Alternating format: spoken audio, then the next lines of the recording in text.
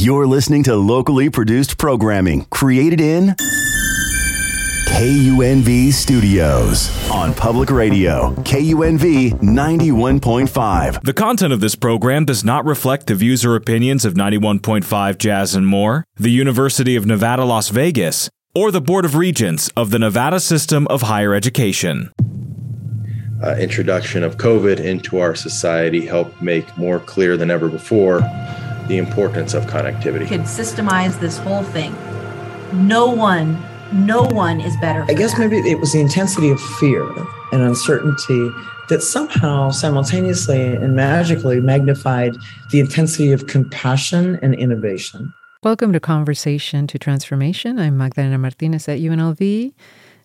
In the studio with me today is Elia del Carmen Solano Patricio. And Carmen, I know you're really excited today.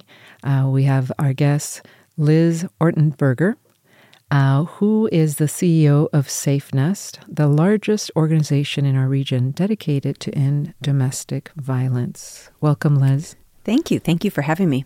We're so excited to have you here. So our conversations have revolved around the COVID experience in Nevada, right? And specifically talking to individuals in leadership roles that are and were leading our state out of this pandemic and out of this trauma, this crisis. Now, Liz, you are the CEO of SafeNest, and we know that during the pandemic, a lot of folks were worried about what the implications may be for some of our most vulnerable populations, and that is people who are in violent relationships and the families associated with them. Let's start off with that, Liz. I mean, what was that like at the beginning of the pandemic for you in terms of your organization and the individuals that you served? Yeah, so we generally work with 20 to 25,000 clients a year on a non-COVID year. And what we knew going into COVID was the same thing that we knew after the October 1 shooting, is that we have an entire community that is triggered, that's the language we use, so stressed at the same time. And so COVID doesn't make people violent, right? Stress doesn't make people violent, but if you have a propensity for violence, which can be from a childhood experience, from growing up in a violent home, those kinds of things give you a propensity for violence. When you're feeling that stress and an entire community is stressed at the same time, naturally that stress is going to come out as violence and domestic violence rates are going to rise. And we see it again after large events. After 9/11, New York saw it in a large way. After natural disasters, you see the same thing. The first sort of community thing to happen is an increase in domestic violence. And it's all related to the stress and the propensity for people to use violence when they're stressed. I'm really glad you made that distinction, right? That it's the stress that unfortunately causes individuals to perhaps react in different ways, right? They may not have good emotional regulation, and in the domain of domestic violence, we know that's an issue, right? Yes. Yeah, when we look at the root of domestic violence and really kind of, sort of think about power and control. If my life feels out of control outside of my home environment, it is not uncommon for mostly men, but we see women perpetrators of violence as well, to try to control their workings of their home. And if you don't have the tools to navigate that, or your experience as a young person was in a violent home, unfortunately, that results in oftentimes believing that I need to use violence, a heavy hand, a heavy fist to make sure that my wife or girlfriend and kids are in line, and that can very quickly become a domestic violence scenario. Mm-hmm. And Liz, I know that Carmen is really interested in asking you some specifics related to issues around domestic violence and the intersection with the legal system and the justice system. Before we go there, though, a lot of our discussions with community leaders have revolved also around what did leadership look like for you during this time? That is, what was your leadership style or approach or your principles? What were they before the pandemic? Did that shift in any way, shape, or form? And and just some reflections around that. What did that look like for you? Yeah, I've heard a lot of the phraseology that leaders have used of we had to pivot, we had to do this, we had to do that. And honestly, we didn't need to pivot. We were already in the space that was going to be inundated. There was nothing new that we needed to do. What I had to sort of do as the leader was keep my 100+ staff calm and engaged and with the resources that they needed. So we really, I think I told Congresswoman Lee, we ran into the fire with our masks on because we knew that our community, our client community, and that includes abusers, survivors, and children affected, were going to need us in a big way, and we were not the ones that could stay home. And so we had, we moved to weekly all-staff meetings so I could continually update staff on any changes in protocol. We made investments where we thought we could, but we also made strategic decisions that fall to me that we did not ask the health department to come in and do to give us an assessment, because they would have made us, they would have sort of asked us to take down the capacity of our shelter. That was not going to be possible. I mean, not only was our shelter full, we needed more beds, and we were using hotels at the time. So strategically, we made decisions not to follow the rules as well. That's interesting. Yep. And then the other thing that I would say I grew, and it was already a space that I was involved in, but I grew in it, was that empathy and understanding for my staff who are moms. A lot of the people who work for me are female. We know that moms pull the larger portion of the childcare, right? That's just the way it works. The third shift, we call it. But we needed to make, with school closed, we needed to make some really clear decisions about how we were going to support the moms on staff. So we actually paid for childcare for staff that needed to work to have their children in a YMCA or a program, Boys and Girls Club, that was open during COVID to do the schooling. We started a whole system of split shifts. So we got much more engaged with what our moms needed, because they were the ones who were really, like, this was difficult for moms. And as a single mom, this was work was fine. We dealt with things we deal with in our world of domestic and sexual violence. The things that made me cry were at-home schooling, dealing with my kiddos, worried about my kids falling behind, worried about leaving them at home and having to go to work. So we wanted to make sure we put the resources around our staff so they could be proud of the place that they worked and they could be focused on what they were doing, because we needed 110% of their attention when they were on duty. Oh, wow. That really is amazing that that you had to respond in such a way that was immediate. And what of that has remained in terms of your approach to leading Safe Nest? Yeah, so, actually, that's a great question. We were actually just updating our team member handbook, and that question about kids came up again, right? Mm-hmm. There isn't enough childcare. We know this, right? We know that in our community, we are not resourced correctly, and we're not resourced correctly for particularly single moms.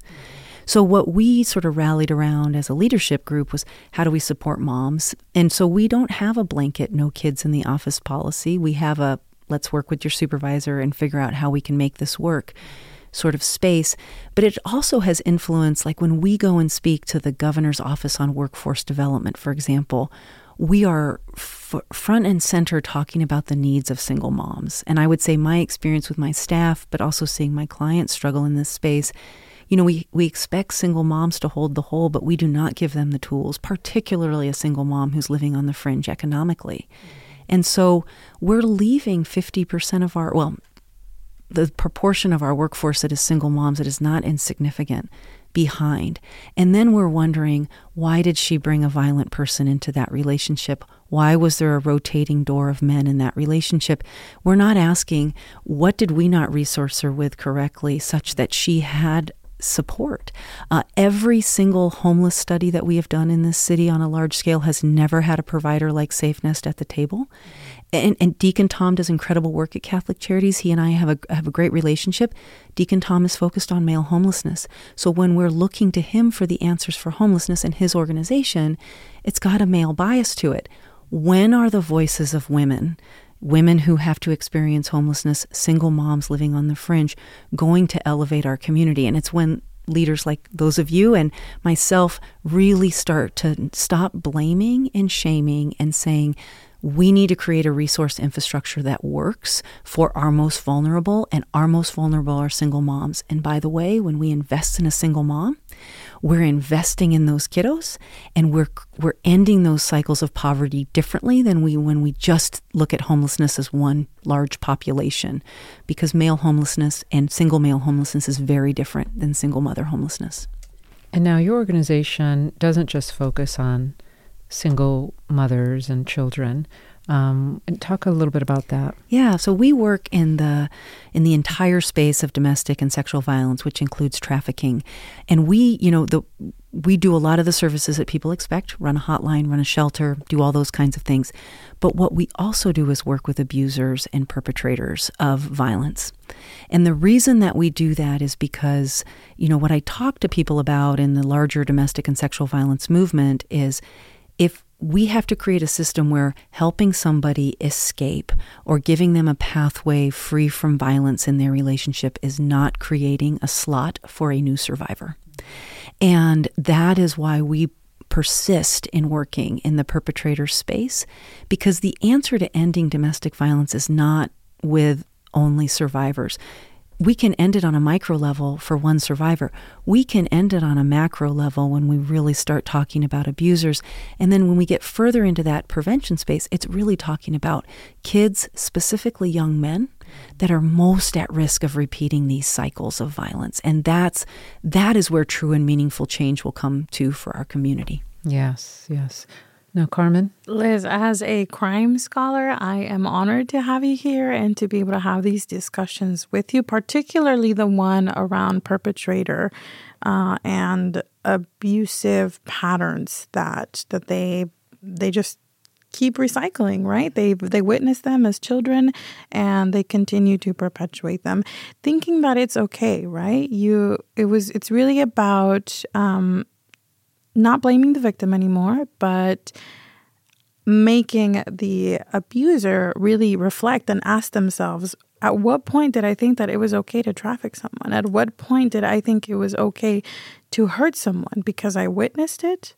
Can I not think deeper than that, So I think it's really innovative that SafeNest is doing this. I haven't heard of any other organization working in this space besides criminologists, right, where we can get access. I wanted to ask you something very specific about gendered responses and the services that you provide.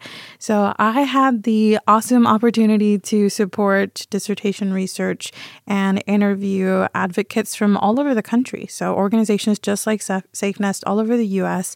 and ask them, what did you think was a shortcoming in your training? What did you think was a strong suit? And one of the trends that we found was that they thought they needed more support in the LGBTQIA space and with regard to responses to men who are victims of abuse, right? Because that happens as well. It does. Actually, 15% of our clients are male victims. And only about 1% to 2% of our clients would identify as gender non-binary or in that LGBTQIA plus space. So here's the thing that I tell my advocates is it's really difficult to hold the whole, right? Like, we can't do everything and be everything. So the question is not so much, yes, everybody needs to have training, and we bring folks in for that. But at the end of the day, a trans victim is not going to disclose to a SafeNest advocate, typically, right? That would be unusual. But they are going to disclose to the Gender Justice Program or at the center. So that's why we work in partnership, right? And so we have a program called the Preferred Provider Network. We talk to pastors' wives. We talk to everybody. They take a simple 4-hour training from us. They're then able, somebody discloses to them, they're then able to bypass our hotline and get a bed and shelter immediately, and they can continue to advocate with that client in our confidential shelter location. And the reason for that is because when a survivor discloses abuse, that is a gift. And we don't want that gift to be diminished because we have some silly rules that don't make sense for the survivor. If you disclose to the pastor's wife and you have a relationship there, she should have access to get you safety. We need to empower the community to make sure they have access. And what we want to make sure that we educate in that space is there's a lot of danger within the time that a survivor gets ready to leave, and within really the 3 months after they've left, and sometimes up to 12 months, depending. That's not the person you need sleeping on your couch. Everybody's heart goes into the right place, but let's get them fully safe. And that's in a confidential shelter like what we provide. And so that's what that Preferred Provider Network program does. We have 50 collaborative partners in that space, but that is how you tackle that. I don't disagree. I mean, I think my staff could probably use more training on everything. The thing that becomes difficult, though, right, is when we don't have a high number of trans folks or folks within the gender non-binary space who come into services, it's hard to keep that training fresh, and it's hard to remember. And we had a fantastic sort of learning moment a couple of years ago in that space, and we recognized, okay, we need folks who regularly advocate with a gender non-binary individual to walk beside us. We can handle the day-to-day. We can get you your meals. We can get you, but we're not the right fit to make sure that you're getting what you need because it's not our area of expertise. And that is why partnership is so very critical in this work. That's amazing, Liz. It's not just about surviving, but about thriving in a space where you feel safe, right? My next question is about your advocates and their daily activities, right? I know that they're in the courtroom a lot, and that's an interesting space to be, right? Because they work for a nonprofit. Everybody else in that room is a public employee. They're in the court system. And so I'm curious to know, what are your thoughts on the way that the court system handles DV issues, domestic violence, interpersonal violence issues, trafficking issues, your opinions around funding mechanisms, and kind of the marriage between the public sector and the nonprofit sector? Yeah, so we have lots of different kinds of advocates. I think you're talking specifically about our criminal justice advocates. So I'll reference the question that way. So it is complicated, and it is complicated for the courts, and we live in a state that's generally under-resourced. So to give you an idea, last year there was 20,000 domestic violence charges, criminal charges, just over 1,000 rape charges, and 200 sex trafficking charges in the county, in Clark County. D.A. Wolfson works very hard, and his team works very hard. That is a tremendous number of cases. So we aren't resourced correctly. We also know from research that we did in partnership with UNLV that came out in 2022 that the number one thing survivors are looking for is the abuse to stop. The number two thing they're looking for is to be believed by the justice system. They don't get that. And that is by virtue of the way the justice system is set up. Does not create a space for you to feel believed, to feel, which is why our advocates are there, right? To feel that your story is legitimate. We don't have a judiciary that's completely trained on understanding. What does a brain injury look like in a domestic violence victim? What does a strangulation tied with a brain injury look like? Why couldn't she or he tell a linear story? Why are there pieces of their testimony that are missing that they remembered later? And we have a very adept public defender's office that, now that we are in a jury trial situation, will wait and wait and wait on a case. So you might not have your criminal case heard for 2 years. Most survivors want to move on. Yeah. And that criminal case lagging behind them is not helpful for their healing. So we don't actually advocate either way. We give survivors the sort of landscape of what the justice system can do. The other thing that we talk to survivors about, what's the upside of prosecuting your offender? And really, I think that's a fair question, right? Like, what's the sales pitch for you to go through this horrible process where you are judged by a jury, where you have to continually share your story. You have to relive your trauma and eventually, by the nature of what it does, be judged. Is there an upside to that? Or is it time for us to look? And Nevada could do this. I think Clark County could be we could even take a smaller community, say Pahrump, and pilot something different. And say what could look different here. The term restorative justice is bantered about. The problem with this restorative justice is it requires the survivor to take some ownership, which is not something I would advocate, right? Like, you don't need to take ownership of your traffickers trafficking of you. That's not a requirement. But what can we find there that would create that landing for a survivor? In the face of persecution and being told that you're doing this because you want custody or you want money or you want your undocumented status to become documented, we have provided very little space for a survivor to proceed with prosecution with dignity and healing, and that's missing. So I hope as you go into your PhD program, smart people start to think, how can we create a different system that meets the needs of the survivor? It doesn't mean that you're believed right off the bat. There's a reason why we have a criminal justice system. But what can we do differently to create a space where survivors are heard and we don't have 95% recants and no-shows, right? You're exactly right. It's a balance, and that's the operative word there, balance about protecting due process for defendants, but also providing a trauma-informed space for victims and survivors, right? Because there is a distinction between the two, and they can apply to the same person. Yes. You can have been a victim and become a survivor, thanks to the supportive organizations like Safe Nest. My next question is, it falls along those lines because you mentioned a lot of data points that I think are important, right?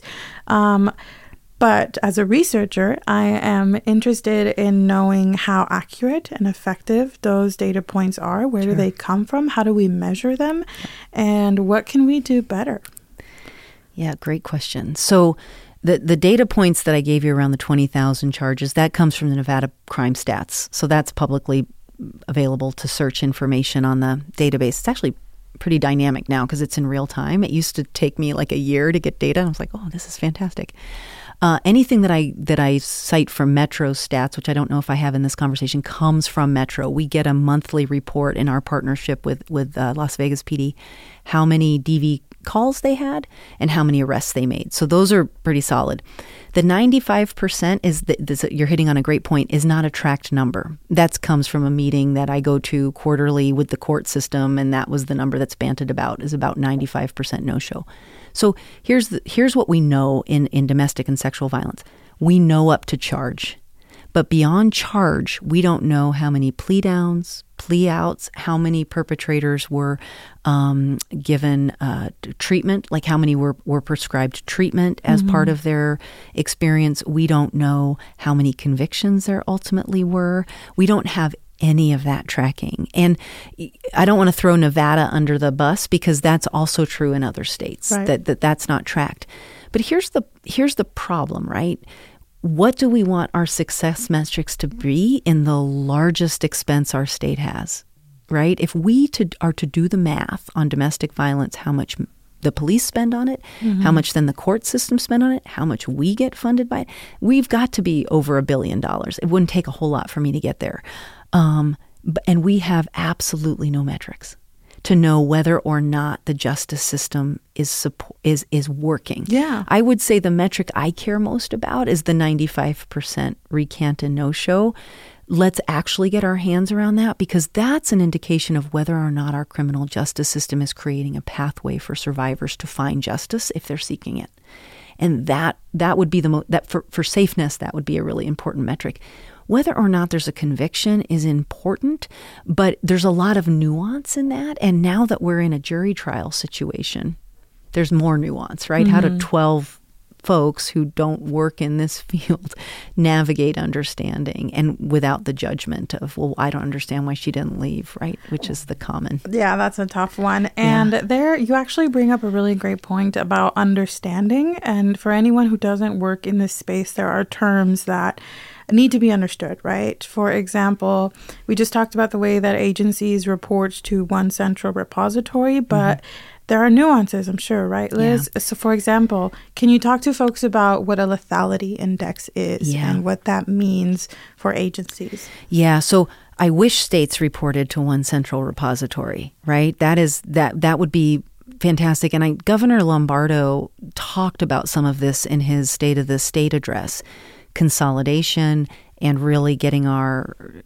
hands around what is happening in the state, because we send in a report to the state on 4 different grants. It's all grant funded, but they're numbers. They're numbers about how many bed nights, right? And they don't. They talk about what we do so that we get the proper funding from the different mechanisms, but they don't talk about where the gaps are. Right, which is like, oh, that's where our next funding should be.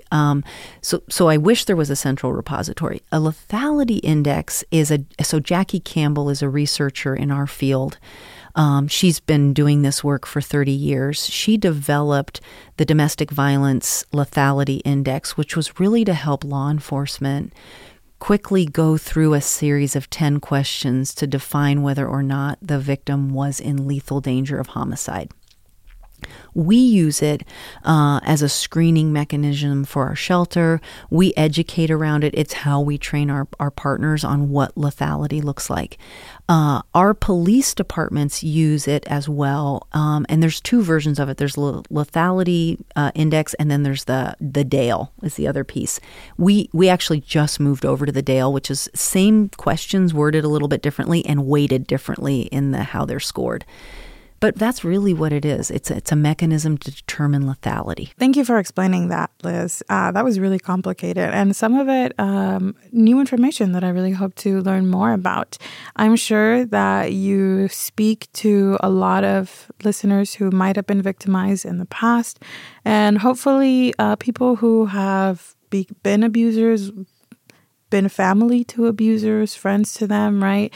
We hope that they hear us and that they understand that friends don't let their friends do this. Family members don't let other family members do this. But we're going to deal with this for a while, right? And so my question to you is, how do you plan to move forward? How do you want to really nip this in the bud? Yeah. So working with youth is the most critical piece, right? When their frontal lobe is developing, all of those things that happen before 25, it's sort of like if you're a finance person, we're looking at return on investment. If I invest $50 in a child who can learn and has the elasticity in their brain to adopt different patterns, that's going to take me $5,000 with a mature perpetrator, right? So when we work with children, really what we're talking about a lot is that abuse is a choice. Right? Hollywood does not help us. The internet does not help us. All of these things don't help us because they show these overly emotional outbursts with no consequences, right? Like how many times did Mel Gibson walk away from a exploding building? There's no consequence for his emotional outpouring. Young men, particularly young women as well, but young men, particularly young men who have been in violent circumstances, need to be able to understand that violence is a choice. And when we do batterers treatment, that we do 26 classes, and one of the classes is all about the anger scale. And we talk about when do you start to feel like, we go through like, when do you feel frustrated and how does that scale look for you? And every abuser that's in that class will say, I wish I would have learned this when I was younger, because nobody talks to men about their emotions being a choice, right?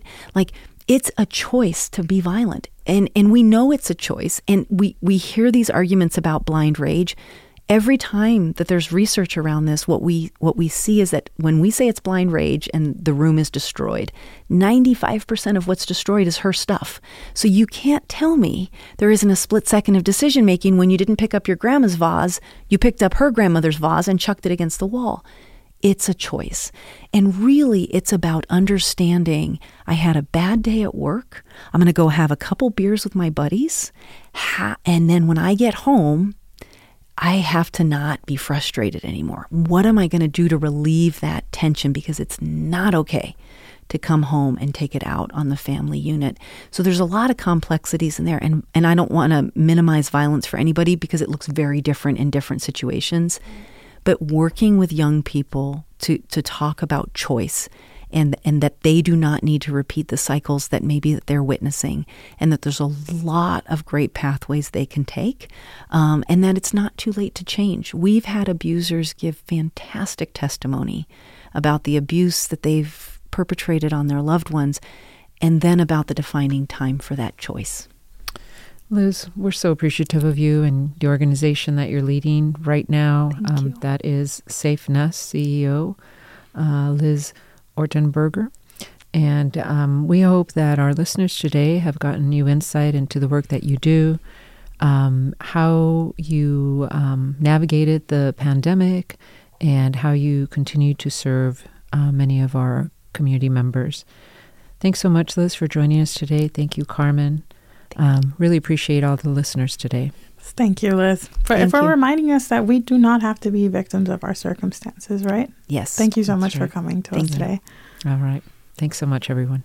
Thank you for tuning into this episode of Conversation to Transformation, Opportunities Born from the Pandemic. This podcast is made possible through the Lindsay Institute at the University of Nevada, Las Vegas.